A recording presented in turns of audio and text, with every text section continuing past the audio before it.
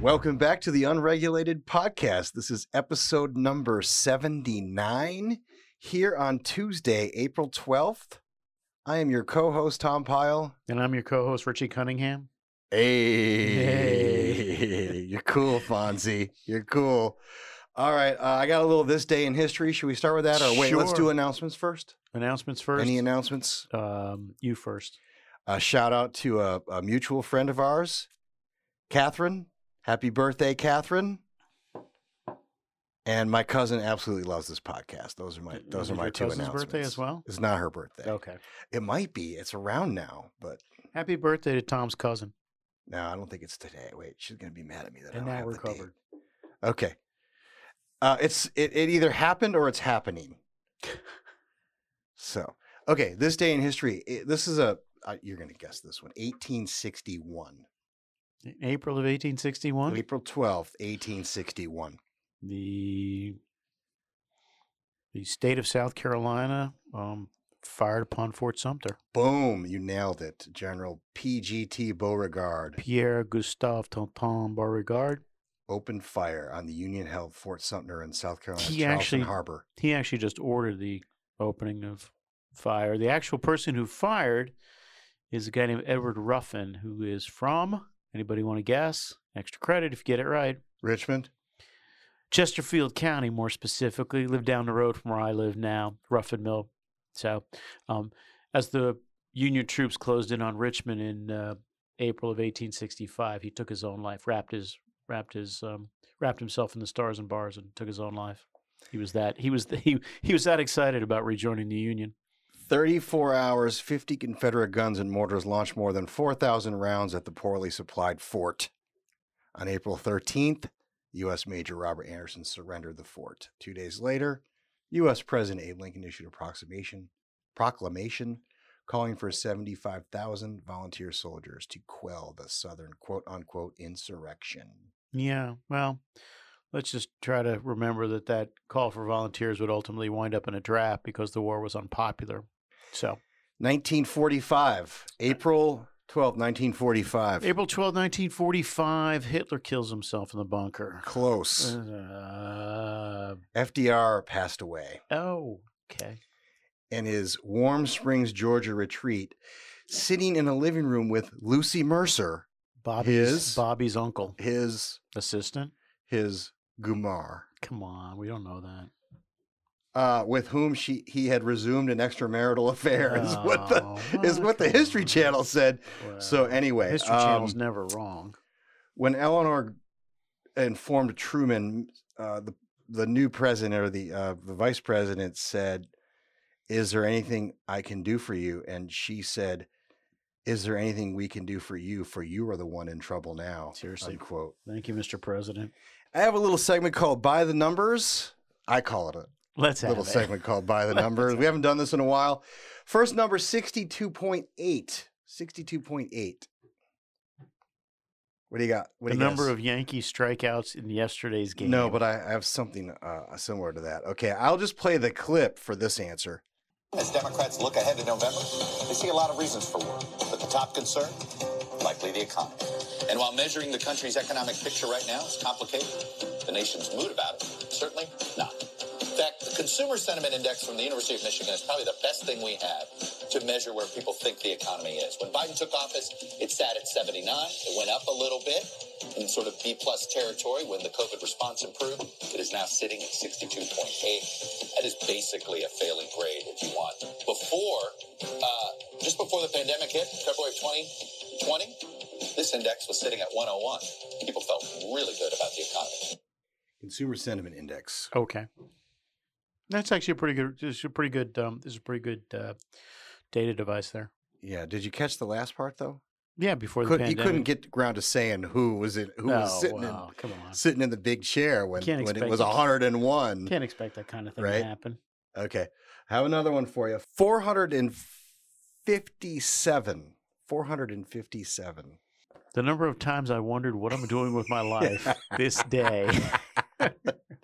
No, sir, that is not the right answer. It is, according to Inside EVs, the first quarter of 2022 happened to be very challenging for General Motors, The two brands sold only 457 plug-in electric vehicles in the U.S., a very disappointing, quote-unquote, 95% decrease year over year and 0.1% of the total volume.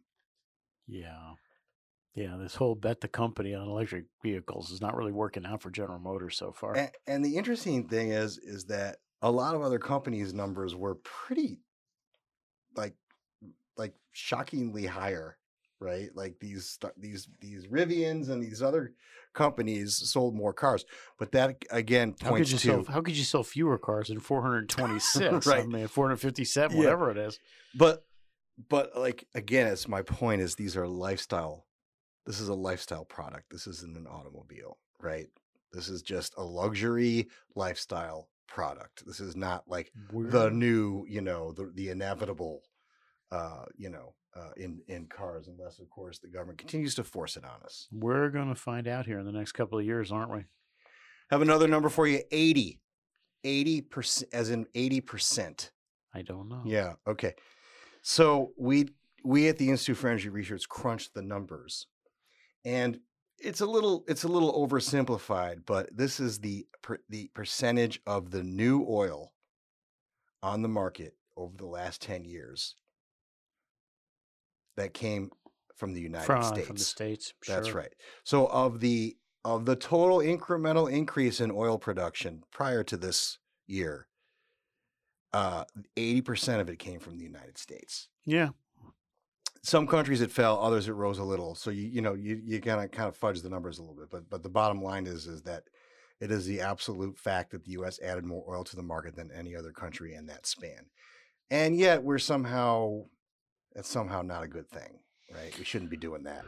So we're still about 1.5 million barrels. For those of you who keep track of these things, it's relevant, right? Especially given the announcement today about the E15 waiver. We're still about 1.5 million barrels under our production from 2019 per day, right? God only knows we could actually produce if we were allowed to. My guess is probably 3 or 4 or 5 million more barrels a day than we do now. Oh, but they're just sitting on those leases, Mike, and they're profiteering from the war, from Putin's war. Yeah, I'd like to also point out real quick, because this is going to become a question in the courts here shortly. The United States isn't actually at war. I just want to mention that real quick, because everyone runs around saying, "Hey, war! It's the war! It's the war!" We're not at war. Yeah. Sorry, I don't mean to hurt anybody's feelings, but we're not. All right, 213.5. 213.5. Good Lord, I have no idea.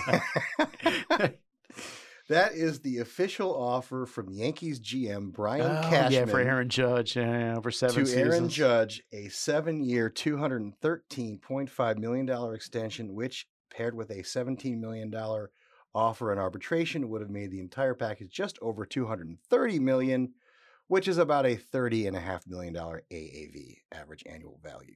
Yeah, it's a lot of money for a guy who's a lifetime 230 hitter and has never won anything at the professional level. And yet he turned it down. His quote, "At the end of this year, I'll talk to 30 teams. The Yankees will be one of those teams." I will make you a prediction right now.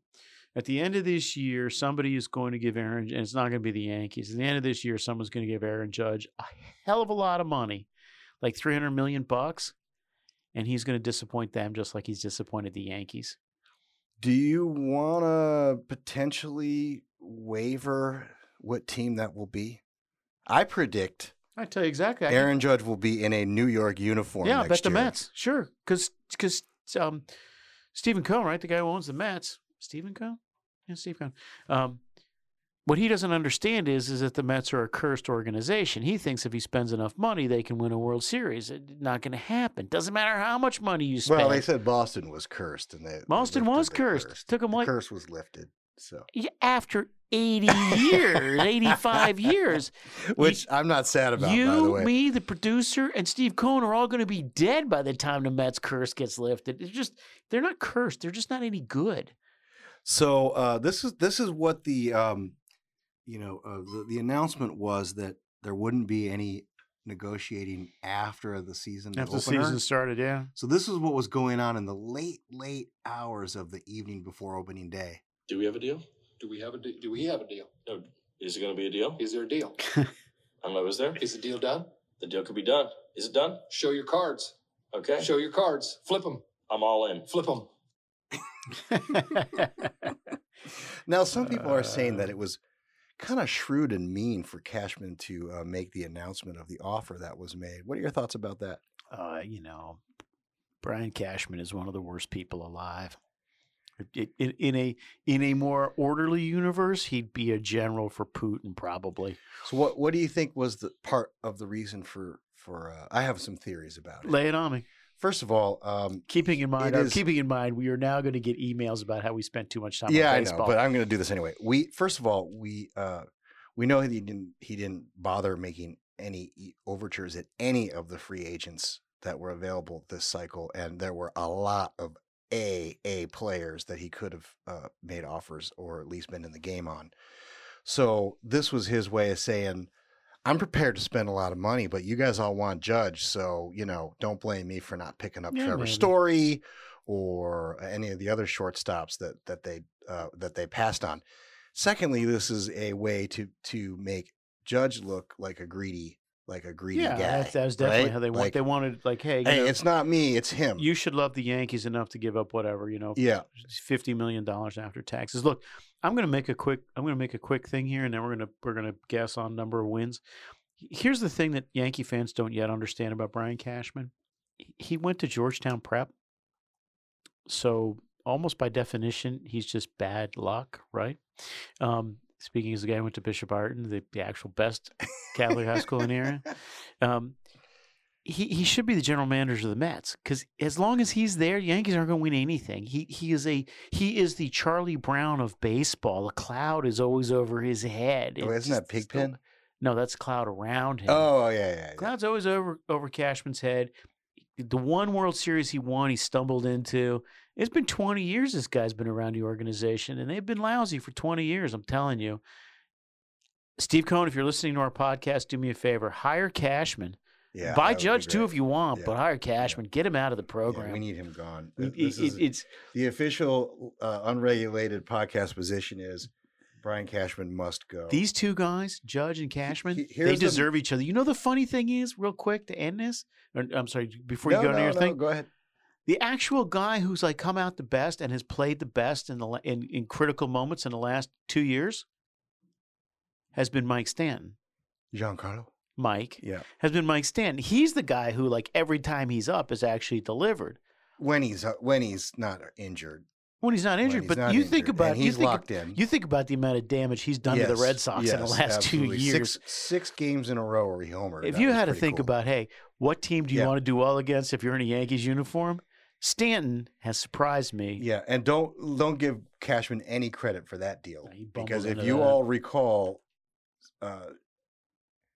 he had a no trade clause in his contract, and he chose which team that the former GM of the Marlins were going to send him to. Send him to, right? And it was. Then he wanted to play in New York, like all normal people, right? He wanted to play in New York because that's a big time. Sorry, let's wrap this. All right, up. So I'll give credit to Gary Sheffield Jr. for this. Yeah.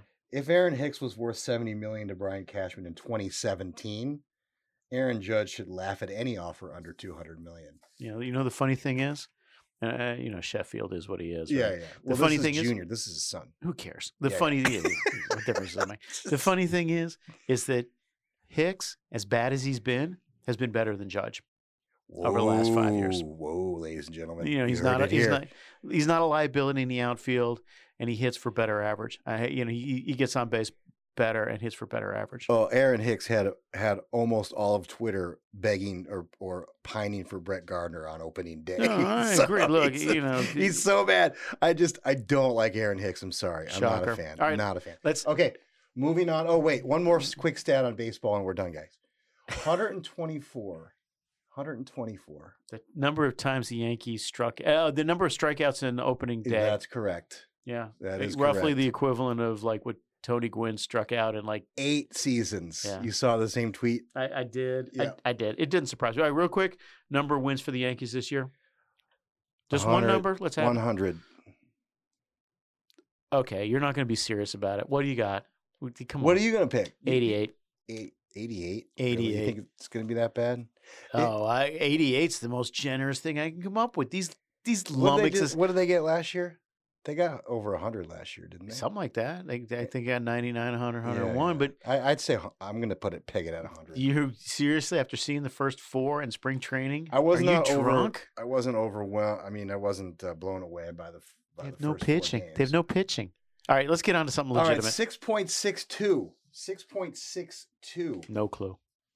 Natural gas futures closed at Oh, yeah, $6.62 per million BTU, the highest level since November 2008. Yeah, we're going to have letters. I guarantee we're going to have letters from Markey and Warren, Senators Markey and Warren, either together or separately, pushing back against LNG exports. Yeah, this was within a month. This is pre-fracking prices right now. Yeah, they are. Right? Yeah, it's a lot. $7 is a lot, and the funny thing is, those are spots.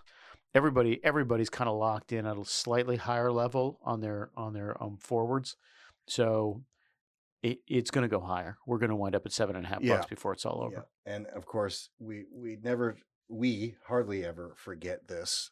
Most people do in this town, but the folks who get hit the hardest are families and consumers, and the poor and the elderly, and those on fixed incomes. incomes. On fixed incomes. Thank you very much. All right, here's a corollary to that. Learn it.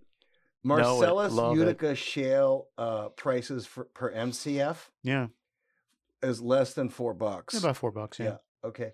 New England pricing? They're paying $30 because of their $30. Yeah. See, now, if you had read my columns, I wrote this column almost 2 full months ago. I said that's what was going on in Boston, that they were paying at that Everett LNG terminal. They were paying $30 per, because that's what you're getting in the Atlantic Basin. The other thing is, you have ships, you have cargoes now leaving Houston and Louisiana, right, for places in Southeast Asia. South Asia, that are getting redirected to Europe now because the Europeans are paying a premium. Yeah, the thing about because we're bailing them out for their screw ups. Okay, one last thought about this, and it's counter to our narrative, so I hesitate to mention it. Even if you blew up the Jones Act, which we're all in favor of, well, not everyone, but everyone should be in favor of it. Certain congressman from Louisiana. It would probably only trim about $5 or $6 off that. Boston would still pay like $22, $24. Yeah, but still, like that's that. $5 or $6. And it's a good policy.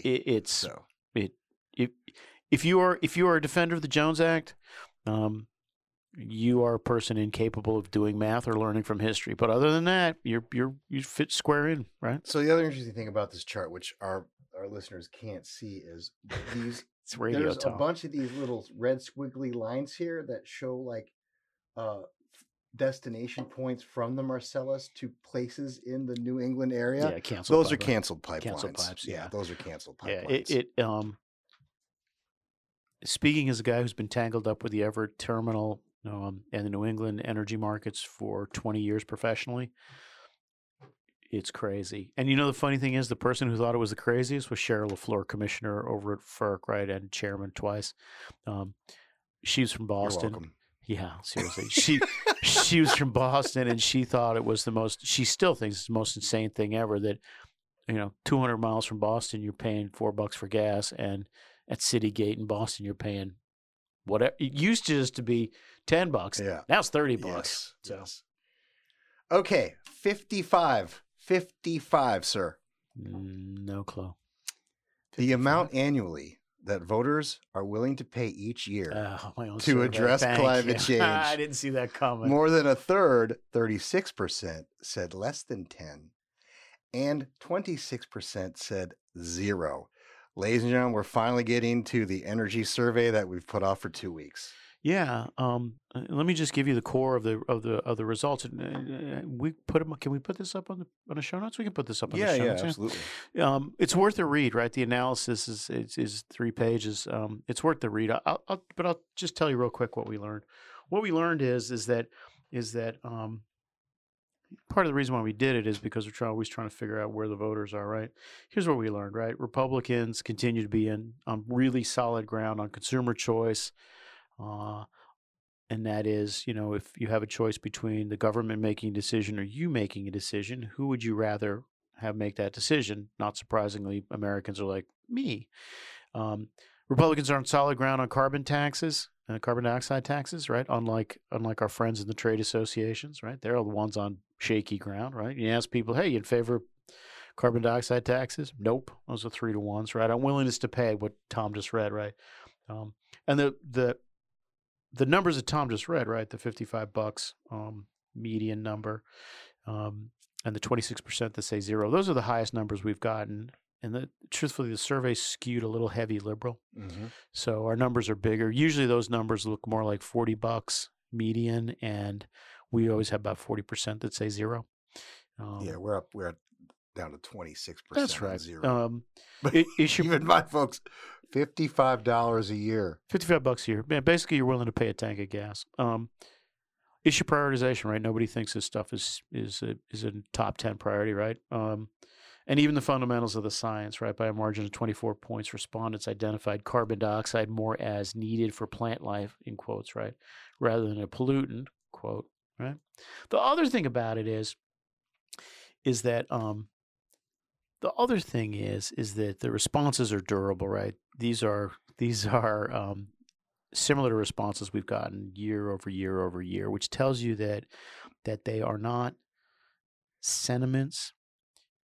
They are not preferences. They are starting to harden into attitudes and beliefs. And that's something I don't think people have completely embedded in their thought process. Yeah, this particular survey was released by our friends at the Committee to Unleash Prosperity, but the American Energy Alliance has done a remarkably similar type of survey over the past, say, 8-10 years. Yeah. And what Mike is saying essentially is that in spite of everything that the media, that the left, that the Greens, that the Gretas, that the special Ks of the world throw at this issue in terms of messaging, global warming, global, climate change, climate crisis, so on and so forth, et cetera, they're not moving the needle, folks. They're not moving the needle. Right. You don't care about this issue when asked what you care about without having an open-ended question. And you personally are not willing to pay for it, which I don't blame you. And quite frankly, the government always pulls the lowest when it comes to who do you trust to deal with all this stuff, right? So that's the crux of the survey. Yeah, two more responses we're talking about real quick before we go, right? Before we move on to the next topic. One is, last year we asked about how concerned are the respondents about China's domination of the EV supply chain, right? Last year, 43% identified themselves as very concerned. This year, 56% were very concerned. That's probably bad news for Team Biden and their cognates, right? The other question that I think is going to become more important as we go along, we asked about banning gasoline-powered vehicles. I'm not sure we use the phrase internal combustion engine because I'm not sure most people understand what that is. Anyway, last year that was opposed by a margin of 66 points. It was 75% to 9%. This year was opposed by a margin of 63 points, 76 to 13. I'm not sure what's going to happen here in the next 10 years, but that opposed number is going to have to come down for the government to try to get away with it. 457 in Q1 of 2022. And the future is electric, baby. It's just there's just way too much. There's way too much froth in the anti-opposed numbers to every part of the agenda. I cannot imagine a world in which this thing happens flawlessly. I'm really looking forward to it. We are engaged in a real world experiment, and guess who the monkeys are? Yeah, well, it's you guys. And you can see by the amount of spending on advertising, if that were the measure, you'd think that these EVs would be dominating. They're not, folks. It's still around 2% penetration in the overall market. And I wasn't going to bring this up, but I will. Go ahead, because lest you not understand, and people are starting to understand this too. This is from the Financial Times. Quote, electric vehicle targets impossible without changes to the lithium pipeline. Who wrote that? This was James Fairnho. It's a Melbourne, Okay. Melbourne-based. Battery manufacturers are confronting a severe lithium shortage, highlighting the need to challenge China's dominance of raw material supply chains. An Australian lithium producer has warned, right? So there simply isn't going to be enough lithium on the face of the planet, regardless of who expands and who delivers. It just won't be there. The car makers are starting to sense that maybe the battery makers aren't going to be able to deliver. Now, I'm not a Malthusian. I think that there's a lot of stuff out there. Maybe Sure. there's stuff that we haven't discovered. Yeah. And so I'm not willing to stake it on this, that this is what's going to cause the problems. But the price of EVs isn't going to go down, folks. It's going to go up. And it's already significantly higher than the average gas-powered vehicle. Here's the core of the experiment that's being conducted on the American people, and not just the American people, the European people for that matter as well. The government is trying to force a transition to a less efficient, more expensive kind of energy. Every transition in energy has been the other way, right? It's more dense, more efficient, Are you saying cheaper. that gasoline was better than whale blubber? Yeah. Whale oil? This Kerosene, seems to be an instance where the government is trying to transition everyone to less efficient, less reliable, less good, however you think about good, sources of energy against, you believe my survey, and I believe my survey results, against their will. I don't really care about what kind of cars people drive. I hate to say that, but I'm largely indifferent to it. But if the federal government does this to you, they're going to come back for houses. They're going to come back for food. They're going to come back for everything eventually. Why not? Exactly. So I don't want to sound like a Trump guy here, but if you can't understand the implications of your own personal freedom and choice here, you probably deserve to have a government that takes everything from you. All right, next number, 8.5. 8.5, I don't know. The big news today. Oh, Big news inflation. Yeah. Now let's go to the year-over-year numbers. 8.5% usurped 7.9. 8.5% remains a 41-year high. You have to go back to 1981. And finally, we're looking at year-over-year core, expected up 6.6, comes in at 6.5, taking out the 6.4%. So up at 6.5, we are now looking once again to comp back to 82. That remains the same. Okay, CPI is up 8.5, right? But there's a couple of them that are exploding underneath that, right? Energy and gas are the highest. Well, gas is up 48% year over year, right? They're highly volatile. Electricity That's why we is up exclude 11% year over year. Food up, meats, fish, poultry 13%. Airline fares 23%, right? Now, a couple of data points that people will eke out of this stuff coming up here is that used cars actually started dropping in March. Sales of used car, yeah. And housing prices in a lot of areas, with the exception of some of the really hot areas, has started dropping here in March, which tells you that people aren't buying big things. Yeah. Because all of these record high inflation is eating away at discretionary spending, right? Which means what? Recession is really, really, really, really, on the horizon here. That's my take. I don't see. Once the housing bubble pops, and I obviously have mixed feelings about the housing bubble popping because me too. Because I want to sell my house. Right. Everybody depends on whether you're a seller or a buyer. If you're a buyer, you're waiting. Okay, what strikes me about this is the administration. The administration front ran this thing, right? Which is crap. I thought it was great. Putin price hike. It confirms it's okay. It confirms your general theory of the case, which is that these guys think they're running a debating society. Yeah. I don't know. I hesitate to say this because I sound like a horse's ass. I don't know how you can go to work in the West Wing every day and not understand a simple fact of the world, and it's this.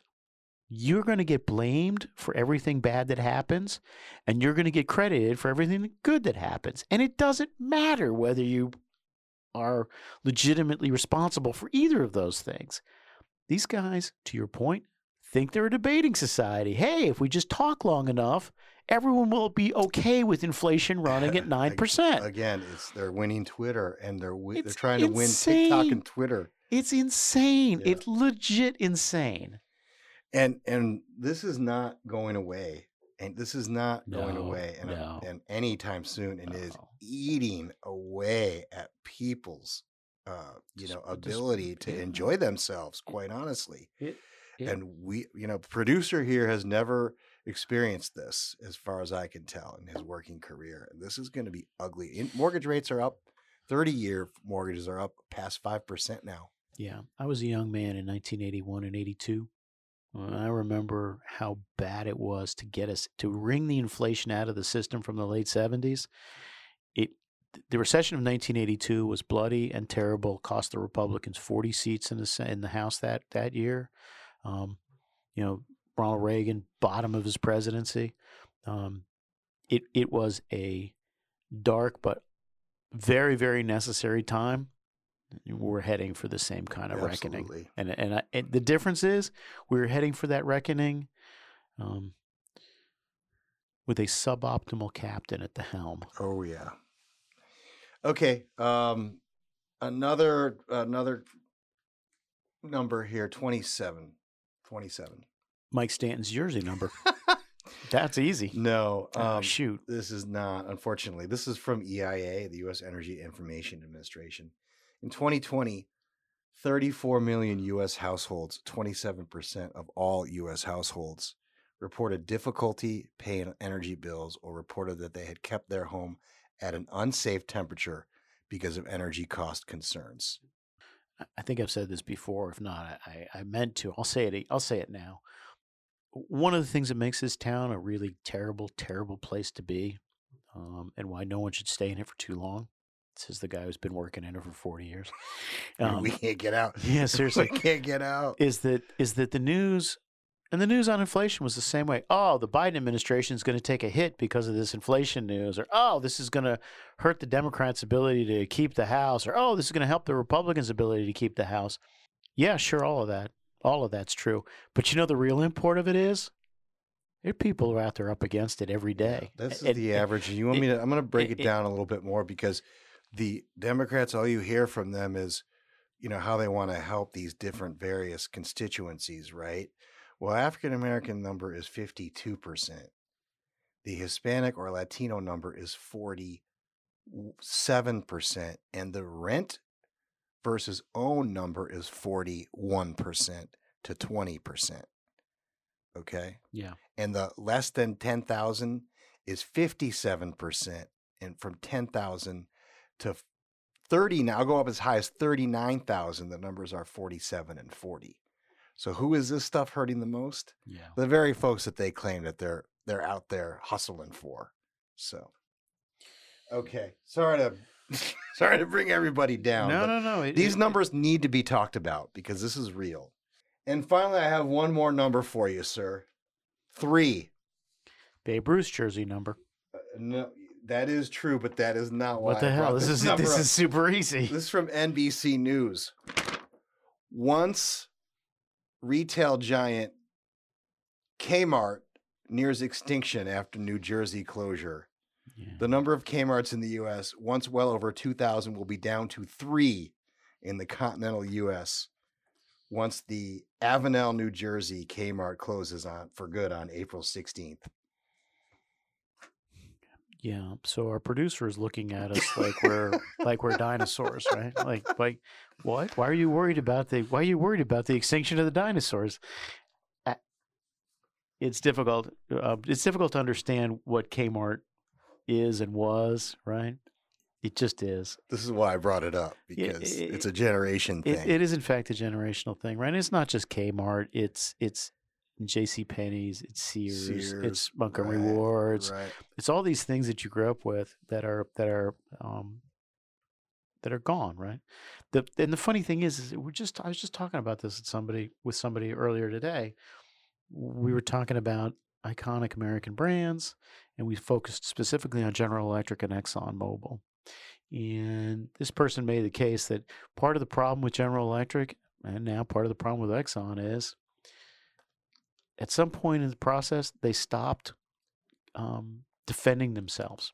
They stopped defending themselves in what they do. And that cancer spread throughout the company. Yeah. That the people involved in the company management didn't believe in what the company was doing. And that ultimately is incredibly corrosive. And I thought that's some pretty good insight, right? And it's true. It's true. I mean, at some point, somebody gave up on the Kmart idea. Yeah, well, I mean, but again, going back to your point, Kmart was like the place that we went growing up. It was like, yeah, you got Walmart now, but like that was the place, that was the Target, right? That was the place that we went. And they're the first ones who did the layaway deal, right? Where you put something aside, you pay for it here and there a little bit until you got the full amount, then you brought it home, right? So it's we are looked at, when we romanticize this kind of thing, looked at by our children the same way. Like when we start talking about, did you know that the TV networks used to stop signal like at midnight or 1 o'clock in the morning or whatever? Yeah. You couldn't get a signal. And in the morning they had played the national anthem, played the with national the flag anthem going, and right? You were by yourself until 6 a.m. when they started back up. Kids are like, it's dial tones, right? Yeah. When was the last time? Well, I was in the car the other day with my kid, and I said, Do you use your iPhone to actually call people? She's like, no. The only people who call me are you and mom. Okay. I mean, literally, like her friends don't call each other; they text each other all day long. Period. That's it. That's what they do with this thing. It might as well not even be a phone. Is my point. Okay. The young people are terrible. I just want to say that real quick. That's where us old timers are going. You young people are terrible. So that is by the numbers. Thank you very much for indulging me. We're we got a lot to cover here, and we're running a little bit long. We're gonna cover it all in 5 minutes. Yet another bold move to lower gas prices. The Biden administration announced today that they will be allowing more ethanol in gasoline. Yeah, the 15 year-round, 15%. So right now it's capped at 10%. And this is, as a wise person pointed to me, not even legal to do. Not only is the fuel less efficient, but it's probably arguably a little bit more expensive as well. So there you go, folks. Biden's looking out for you, trying to lower them gas prices, giving you 9 days worth of strategic petroleum reserve, and giving you more ethanol in your gasoline. Yeah, let me give you a sense of this, right? The Clean Air Act specifically allows for this in the eventuality of a supply shortage, like you drive up to a pump and you can't get gas. Not like, hey, it's expensive and I don't want to pay. So it's illegal for that reason. I mean, it's outside the bounds of the law. And Kinda the other like thing the is, strategic petroleum reserve was not designed to. Well, see, you and I have a disagreement on that. I think that's exactly what it was designed to do. I think the politicians who set that thing up specifically set it up with that in mind. For this, right? It's also supposed to be temporary, and it's supposed to be limited to a region. Okay. Region can't possibly be the United States. 20 days is when it's supposed to be. 20 days is the maximum under statute. Great news about this is we're going to be back here in 2-3 weeks when the president expands it for another 20 days. And then we'll talk more about its illegality. All right, I got one more for you. You're going to be shocked about this, by the way. From AP, Rachel Maddow returns to MSNBC. Will switch to 1 day a week. Mondays. Of all the days of the week to switch to Mondays. Rachel Maddow will return to the air Monday with some bad news for her fans. Starting next month, she will be doing her primetime show only once a week. Mike, I didn't even know she was gone. Apparently, she took a month hiatus. Neither did I. And I was not aware of it. Neither did I. I had to laugh. There have been, just so you know, there's some thought that the press secretary is going to go take over that spot. Yeah, well, who cares? She'll be just as bad. I find it remarkable that after all of that, Rachel Maddow has been the apostle of the Russian collusion thing. Right.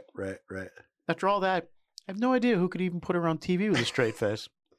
Okay, I've got one more too in the irony section. This is from the Washington Post. This was a piece that was written by former CEO of Reddit and co-founder of some nonprofit. Elon Musk's vision of free speech will be bad for Twitter. And let me read the money quote for you. Yeah. Yada, yada, yada, so on and so forth. He's a bully. Musk's appointment to Twitter's board shows that we need regulation of social media platforms to prevent rich people from controlling our channels of communication. The Washington Post. He CC'd that to Jeff Bezos, no doubt. To which Elon Musk tweeted, retweeted, or, quote tweeted the article, LMAO. Yeah. How could you not? All right, so that's the news for today. But I believe you've got a couple of things, and then we've got some breaking news here, ladies and gentlemen. Oh, we're closing with breaking news? We're going to close with some Biden clips. Okay. But we're going to do the breaking news at the end. Let me give you two things real quick that I'm watching that I encourage everybody to watch. One is the generic ballot in the House, right? The Republicans are running around saying, we're going to take the House. It's going to be a red wave, all this hoorah.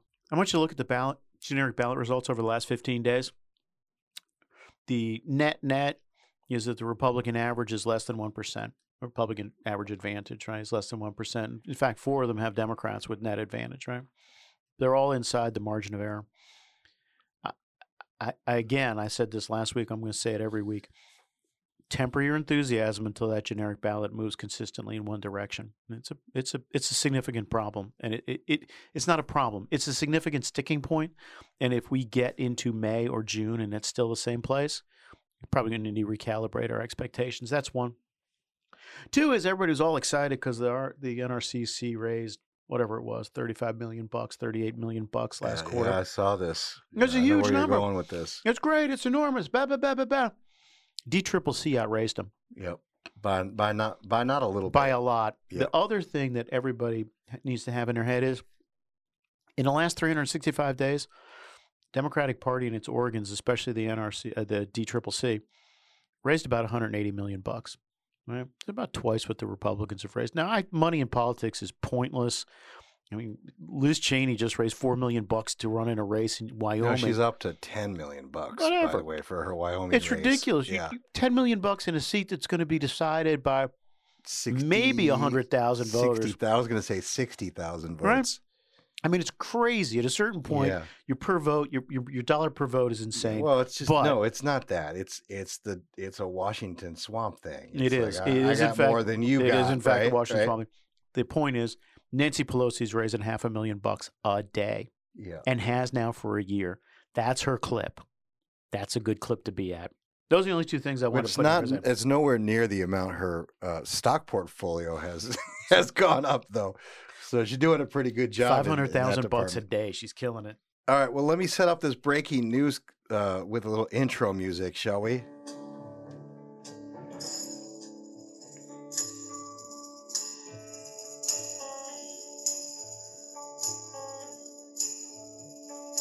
This is the end. Beautiful friend. All right, my friend. What do you got? This is breaking news here on the Unregulated Podcast, ladies and gentlemen. I'm under the impression that Gina McCarthy, and I've gotten this from two different sources, I'm under the impression that Gina McCarthy, the White House senior advisor on all things, AKA Climate Czarina. Climate Czarina, energy and environment person, really. She covers the entire waterfront, has submitted her resignation to the White House, and it will be leaving probably in the next 3 weeks. Probably. This is the end. Why do you think that is, Mike? She's done all the things she can do, right? There's nothing left to be done legislatively, and anything that they're going to do administratively is going to be struck down by the courts, and she probably sees and knows all of that. Because I have a lot of different thoughts about Administrator McCarthy. None of them are that she's not bright.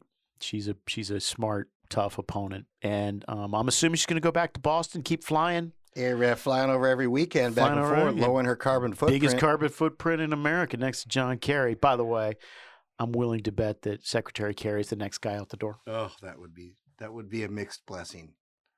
True. Okay, so I got the closing out the podcast with a couple more from President Biden. Here's the first one. We're the only outfit in the country that is immune. Imagine had the tobacco industry been immune to prostitute being sued. Come on. You got to hear the end. Hold on. He's got his famous. For prostitutes.